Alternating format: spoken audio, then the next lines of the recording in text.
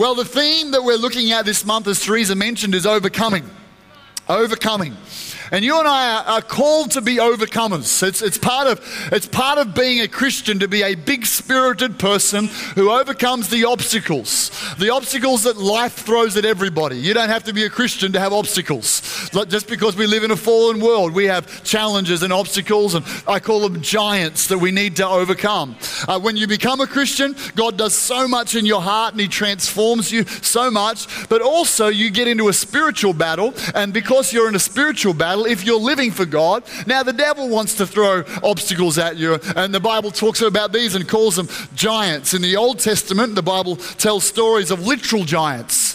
In the New Testament, as a New Testament Christian, we don't so much have literal giants. We have spiritual giants and metaphorical giants. And I'm wondering today in this room and online and in Melbourne in that lounge room right now, what your giant is that you need to overcome. Maybe it's anxiety or fear. Maybe it's crippling you. Maybe it's crushing you and causing you to shrink back in your life. Maybe the giant you're facing, the need to overcome, is a continual feeling of guilt or regret or shame for something in your past that you can't seem to shake. Maybe it's a debilitating sickness or a health issue, and it's not just the sickness, it's the feeling of powerlessness that goes with it, the intimidating feeling.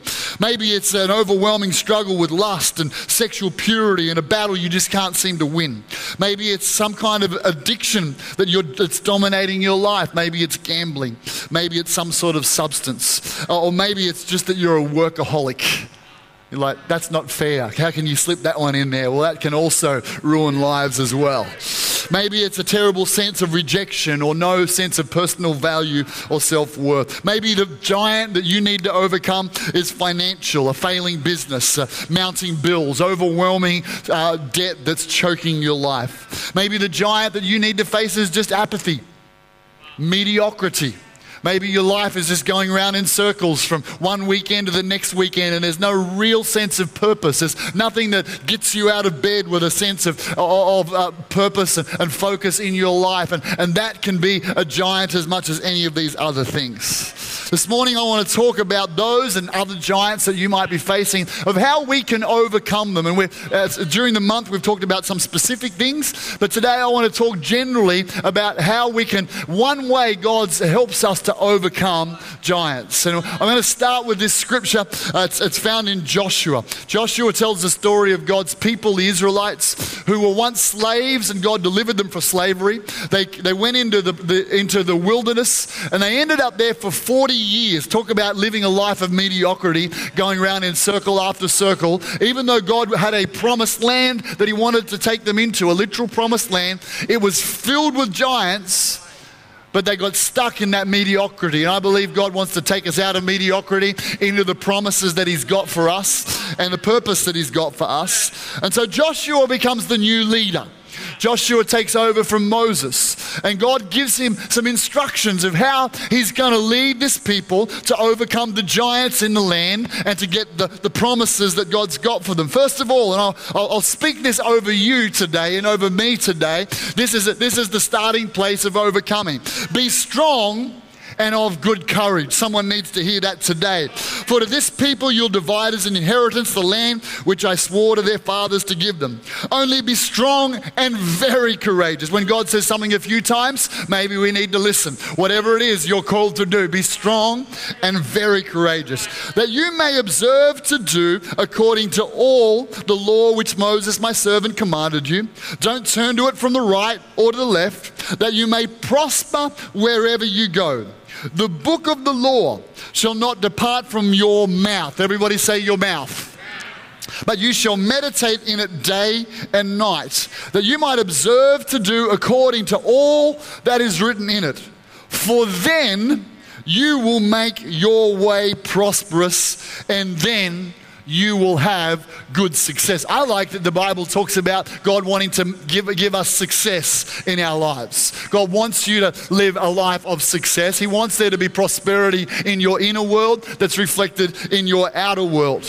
And when God's talking to Joshua, he's basically saying Moses gave the law, and if you want to fulfill your potential that God's called you to be, that word needs to be in your mouth, and you need to meditate on it, which means to mutter it over and over until it gets into your heart. For a New Testament Christian, if you're a follower of Jesus Christ, then what that means, the book of the law means the Bible. The Bible is the way that God has laid out the plans for us to live our life. And so you could read it like this. This Bible shall not depart from your mouth. You shall meditate in it day and night. Mutter it day and night. Observe to do all is written in it, and you will make your way prosperous, and you will have good success. This Bible. I want to, first of all, before I get into this message, and really the title of my message is simply this: it is written. It is written. Before I get into that message, you might find yourself here this morning feeling a good feeling, having a sense of maybe the love and God's presence that's coming into this place, and realize that there's something missing in your life. You're tasting something here in the atmosphere, but in your heart there's an emptiness, a loneliness, a lack of purpose, and you don't have a personal relationship with God. The very first step to being an overcomer is to let the ultimate overcomer, Jesus Christ, he overcame the grave. He overcame the cross. There's nothing he hasn't overcome. And if you want to live an overcoming life, then today I'd love to lead you in a prayer inviting Christ into your heart. Just as Jesse talked about, surrendering your life to God. It will be the start of living a life of overcoming. And we're going to do that at the end of the service. Hold on, because it will be a game changer for you a little bit later on. It is written. When Jesus Christ, the Son of God, faced his trials, his temptation, he had the devil tempting him in a 40-day trial or 40 days of testing. He didn't say, well, you know what, devil, I had an experience of my Father speaking from heaven that I'm his beloved Son. He didn't refer to his experience. He didn't say, you should have seen the dove come from heaven, which was the Holy Spirit, and he sat on my shoulder. He didn't say, I was born of a Virgin Mary. Nothing that Jesus said in that moment of testing was based on his experience in the past. He might have been buoyed by his experience. He might have remembered his experience, but he knew when you're in some kind of battle or when you're facing a testing period, there's one thing and one thing only that we need to do with the devil, and it needs to start with this: it is written. I need to refer to something outside of me, something outside of my experience, something that's eternal, something that's God-breathed, something that's the promise of God in the Word, and I need to fight my battles with the Word of God. It is written. It is written. So today, I want to encourage you. You might be not so much, I don't know if you know someone who's a verbal processor. There are a couple of kind of processes. We joke about this in our family. Verbal processing is where you do your thinking in your mouth. You're like, I'm thinking, but I'm talking while I'm thinking, and I'm trying to come up with a solution. And if you're listening to a verbal processor, they might say 15 things, but only at the end of it mean one thing. Okay, that's a verbal processor. Then there are other processors who process in our brain. And when we've processed, we come out and say what the outcome is. Okay. Now, how many people think that you know it or you live with a verbal processor? Give me a wave. Verbal processors, okay. One of our sons is a verbal processor. I can do either. What about if you process in your brain and speak it out later? What if you just don't know whether you process it all? Okay, that's fine. We're working it out. Now, sometimes we can kind of get a little bit worried about speaking things out or talking out loud, but I want to help somebody here today. I want to help someone in Melbourne today. I want to help someone online to understand that it's okay to be a verbal processor of the Word of God. That the Word of God's power is when it's in your mouth. When it's something that you speak out loud, where you can hear yourself speak, people around you. Now, pick your place, obviously. there's a time and a place to be declaring the word of God out loud. But the Bible said if you mutter the word of God, meditate on it day and night, that's where you'll have your success. Let's understand this, that faith is voice activated. So many things that God wants to do in our lives is waiting. Often God has his intention for something to come to pass, and he's got his promise and he's waiting for it to come to pass. He just needs someone to speak it into reality. It's the way God works. It's his intention, it's his promise, but he needs someone to speak it into reality. This is the word of God. It is written.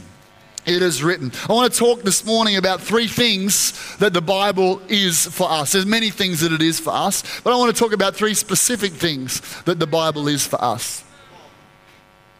The first one simply is this: the Bible is a mirror.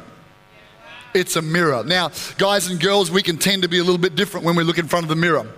Boys, we can look in front of a mirror, suck it in and just go, oh, you're a handsome dude. So many guys are like that. Walk past a mirror in the shop, suck it in, keep moving like, look at that guy. Whereas the girls, you can look in a mirror and just spot imperfection. So often, I don't know what it is. It just seems to be a little different. But anyway, I'm feeling the cold stares coming. It's okay. All right.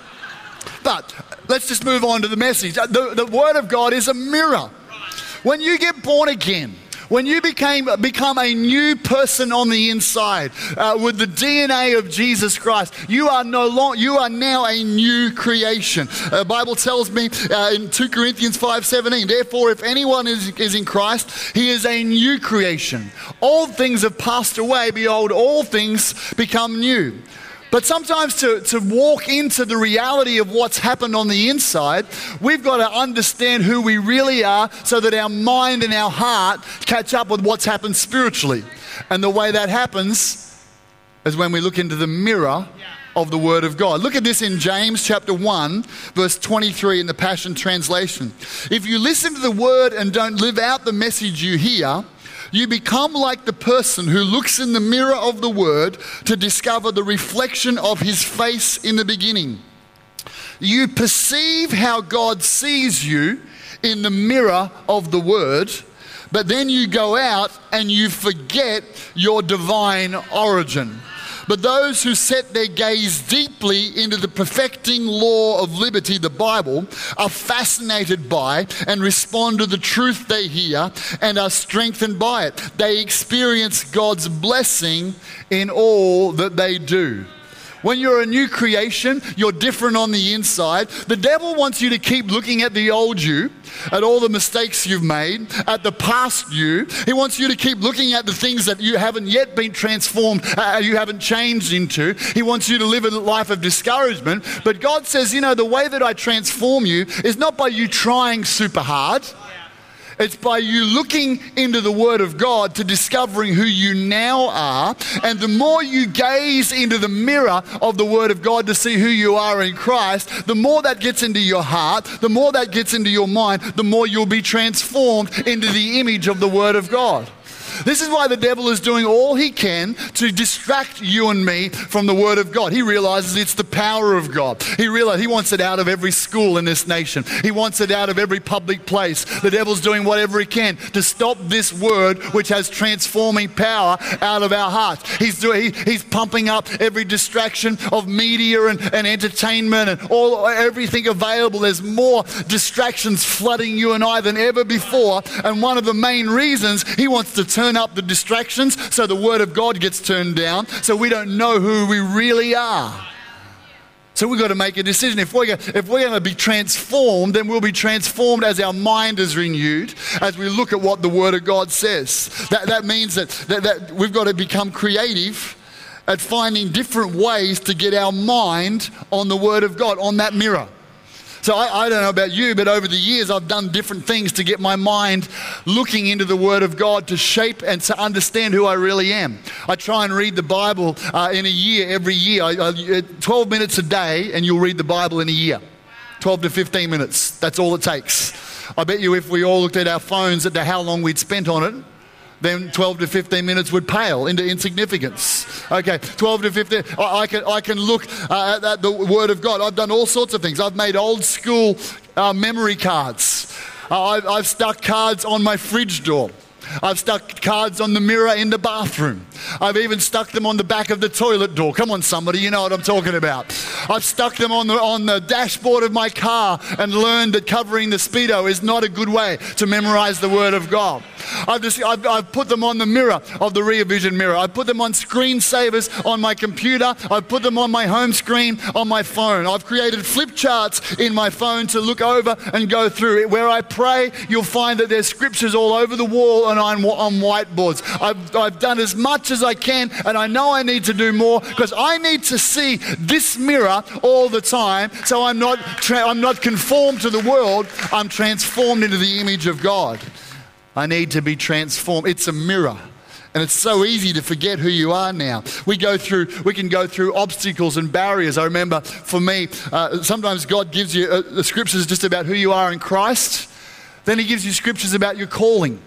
I remember in 2007, probably one of the toughest years for Danielle and I of our life as the leaders of this church. We just went through a tough season. We had people making some accusations against us. Some we made mistakes, and we all make mistakes, but mostly they were false accusations. We were getting backstabbed, and it was tough. And I would wake up in the morning with a wall of discouragement coming at me, with dark clouds of intimidation. And the Lord was very kind to me in that season. He gave me a promise. And sometimes you don't need lots of promises. You just need a promise. You just need to see something the way God sees you and need to lock in and focus on that one scripture for a season. And God gave me a promise out of Isaiah 42. And he said, look at my servant whom I strengthen. He's my chosen one. He pleases me, and I put my spirit upon him. And I remember reading that scripture and it jumping off the page at me and recognizing that this was my word for the season. This was my word to get up in the morning, and although I'd be bombarded with thoughts and accusations, I'd begin to speak the word and say, it is written. This is what God says about me. And I'd paraphrase it, and I'd put my name in the middle of it. And I'd say things like, God, I'm your servant. I'm not doing this for me. I'm your servant. It wasn't my idea because I've been chosen by you. Lord, I'm weak right now, but you strengthen me. And you put your spirit on me to help me, and you strengthen me. Those 5 things got into my heart during a tough season. It would have been about a year. And what would happen at the start, those words would dribble off my chin. Poor me. Oh, God, you chose me, I guess. But eventually I had to speak them with authority. And those words were like looking in a mirror of who I am and who God says I am. And God's got promises like that for you. Here's the thing. There's a difference between a confession and a declaration. A confession is what you believe in your heart, who you are, and it comes out of your mouth. So sometimes you'll make a confession that you believe in your heart that's not a good one. And where did that come from? Well, it came from your heart. So a confession is where your heart's been transformed and you're speaking it out. A declaration is when you're speaking a truth that God says that hasn't yet become second nature or subconscious in your heart. So one of the best things that you can do for a season is lock in for 3 months or 6 months, find out what God says you are in the mirror, and every day speak that promise out until the declaration becomes in your heart and becomes who you are, and you begin to live out of the new reality of who God says you is, not your past. All right? So that's what the Word of God, it's a mirror, it's a seed. This is the second thing this morning, it's a seed. Jesus talked about this, James chapter 1:21. Get rid of all the filth and evil in your lives and humbly accept the word God has planted in your heart, for it has the power to save your souls. So often when we become a new Christian and we're trying to break free from our old habits, we focus on our actions. But God says, actually, that's important, but it's not the main thing. I'm not trying to modify your behavior. I'm trying to change your soul. I'm trying to change your heart. So I'm going to put the word into your heart, and if you let that word grow, And this is what you got to do. Jesse, this is for you. This is what you got to do. You got to get yourself into atmospheres like this, and I know you do. You got to get yourself into a church where the Word of God is preached. You got to read that Bible every day. You got to find some podcasts and switch off some Netflix and switch on some podcasts. You got to get some memorization cards. You got to do some things so that the Word can get planted into your heart. Because when the Word gets into your heart, it might not happen overnight transformation. It might not happen this week. Some things will happen this week. I want you to understand how some seeds work. The radish seed will grow up and sprout in 6 to 8 days. That's an immediate change. You'll experience some things, immediate changes as the Word gets into your heart. But then there are other kinds of plants. The bamboo, one of my favorites. When a bamboo is planted, a bulb, it shoots a little tiny shoot, and that's it for 4 years.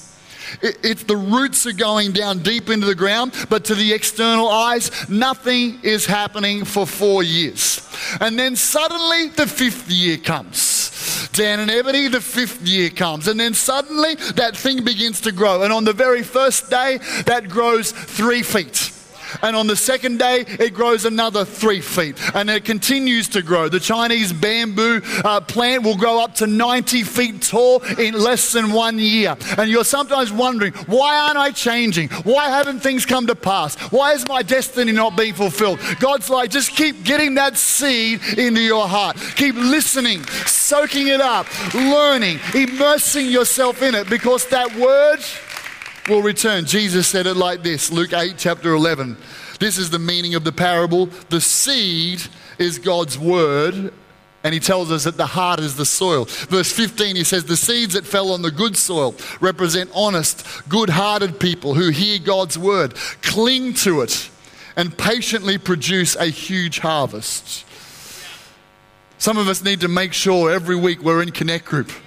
Every fortnight we're around a group of people who are devoted and studying the Word of God, and you're listening that someone heard from God and this is what they got out of it, and it gets in your heart. Someone else, and you're watching a video and you're talking around the Word, because the Word has the power to change your life. We've got to do everything we can to get ourselves in an atmosphere where the Word of God is getting into our heart, because it will produce fruit. Turn to your neighbor and say, time you joined a group. Time you joined a group. Fantastic. The third thing it is, the Word of God. It'll help you overcome. It's a sword. It's a sword. I think some of the girls are doing a course right now, Girls with Swords. That's around. And the Word of God is a sword. It's not just a mirror. It's not just a seed, but it's something for spiritual battle. Bible tells us in Ephesians chapter 6, we don't wrestle against flesh and blood, against principalities, powers, against the rulers of the darkness of this age, against spiritual hosts of wickedness in the heavenly places. A lot of our battles spiritually, rather than just the practical things we face and the challenges, but they begin in a spiritual place. And then our circumstances and our thoughts and the voices that we hear and our emotions reflect something that's happening spiritually. And Paul makes it very clear. It's a spiritual battle that's flowing into your life. And he says, take up the whole armor of God. And there's a number of different things. That's a different message. But in verse 17 he says, and take up the sword of the Spirit, which is the Word of God. The sword of the Spirit is the Word of God. The Bible tells us the devil's got schemes for us. The Bible tells us he wants to kill, destroy, and ruin our lives, to rob us. So right now, the devil's got a big whiteboard, and at the top of there is a name, John Pierce, or your name. He's got some demons around him, and they are scheming about what would be the most effective way, either one, to get you to go back to living a life separate from God, or two, if he can't do that, how he can get you off course of the purpose that God has for your life that's going to make impact. And there's schemes and plans, and he'll try one thing, and if that doesn't work, he'll move on to the next thing, and if that doesn't work, he'll work out, how can I discourage, how can I distract, how can I take this person off their course. He's got schemes. Now, we just need to be aware of that, not afraid of that. And when you're aware of that, you realize that we're called as Christians to a life that includes warfare. It includes warfare. And that's why God says, so I give you a weapon. I'm not going to put you into battle without a weapon. And the weapon I give you, one of them is a sword. It's the word of God. It has to be spoken. When you feel the battle coming against you and things aren't working, he says, don't just rely on your own prayers. It is written. I declare the word of God. I speak it out loud. It is written. The Sunshine Coast is going to be changed because a group of people know how to stand up and declare, it is written. Melbourne is going to be changed because a group of people know how to stand up and say, it is written. This is what our God said about our cities. This is what our God said about our families. This is what our God said about my life. It is written. And we say it and we speak it. And what happens is as we speak the word of God, sometimes you break a stronghold and then the natural things change, and sometimes you just bang away in a siege warfare situation, but you hold the ground. And you just keep declaring, this is what God said. This is what he said about my health. He said, by his stripes I am healed. This is what he said about my finances. He said, I will supply all your needs according to my riches and glory. This is what he said about anxiety. I haven't given you a spirit of fear, but one of love, power, and a sound mind. This is what I said about your destiny. I got plans for you, plans for good and not for evil. And you stand up and you stand up on the inside and you declare, it is written. This is what God said. You'll overcome him by the power of the word of God. It will change your circumstances, change your health, change your family, change your business. It is written. The word of God. No wonder the devil wants to distract us from the word. Come on, can we make a commitment to memorize, read, study, declare God's word? It's part of being an overcomer in our lives. Can we close our eyes together right now? It's a mirror. It's seed. It's a sword. Father, right through this room right now, right there in Melbourne, you're present. And I pray for your Holy Spirit to come. If there's a word for this next season for our lives, whisper it to us right now. I want you just to ask God, what's the word you want me to get into my heart to fight my battles with? What's that word from the Bible? What's that verse? Just ask God. You'll find He'll quicken it to you. What's my verse? What's my sword? Let Him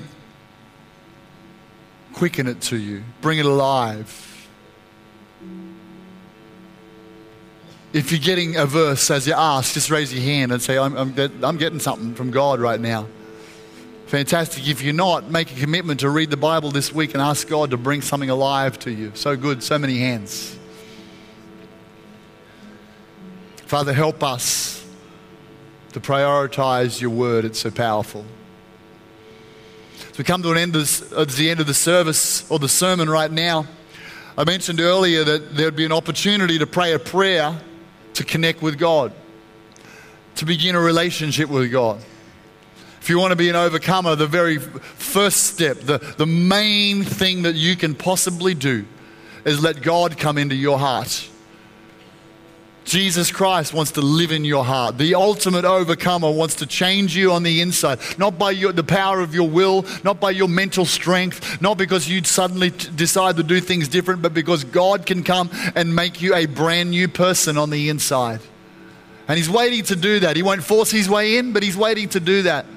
And so right now, wherever you are, in this room, as you're sitting here, wherever you are watching online, for those of you in Melbourne, this is your moment right now. If you have never invited Christ to be your Savior, if you've never asked God to forgive you of your sin, and today you want to do that to begin a relationship with Him, in a moment I'm going to ask you wherever you are to raise your hand. Maybe you once did that, but you've slipped away from God. It's time to recommit your life to Christ. Today's the day to get right with God again, to make a fresh commitment to Him. In a moment, if you haven't done that or you need to do that, you might have followed God in Sunday school or youth group, or you've been at church, but you drifted. You didn't stop believing that God's real, but you drifted away and it's time to get back right with Him. Today, this is your moment to get back right with God. Or maybe you're just not sure when you die if you're going to go to heaven.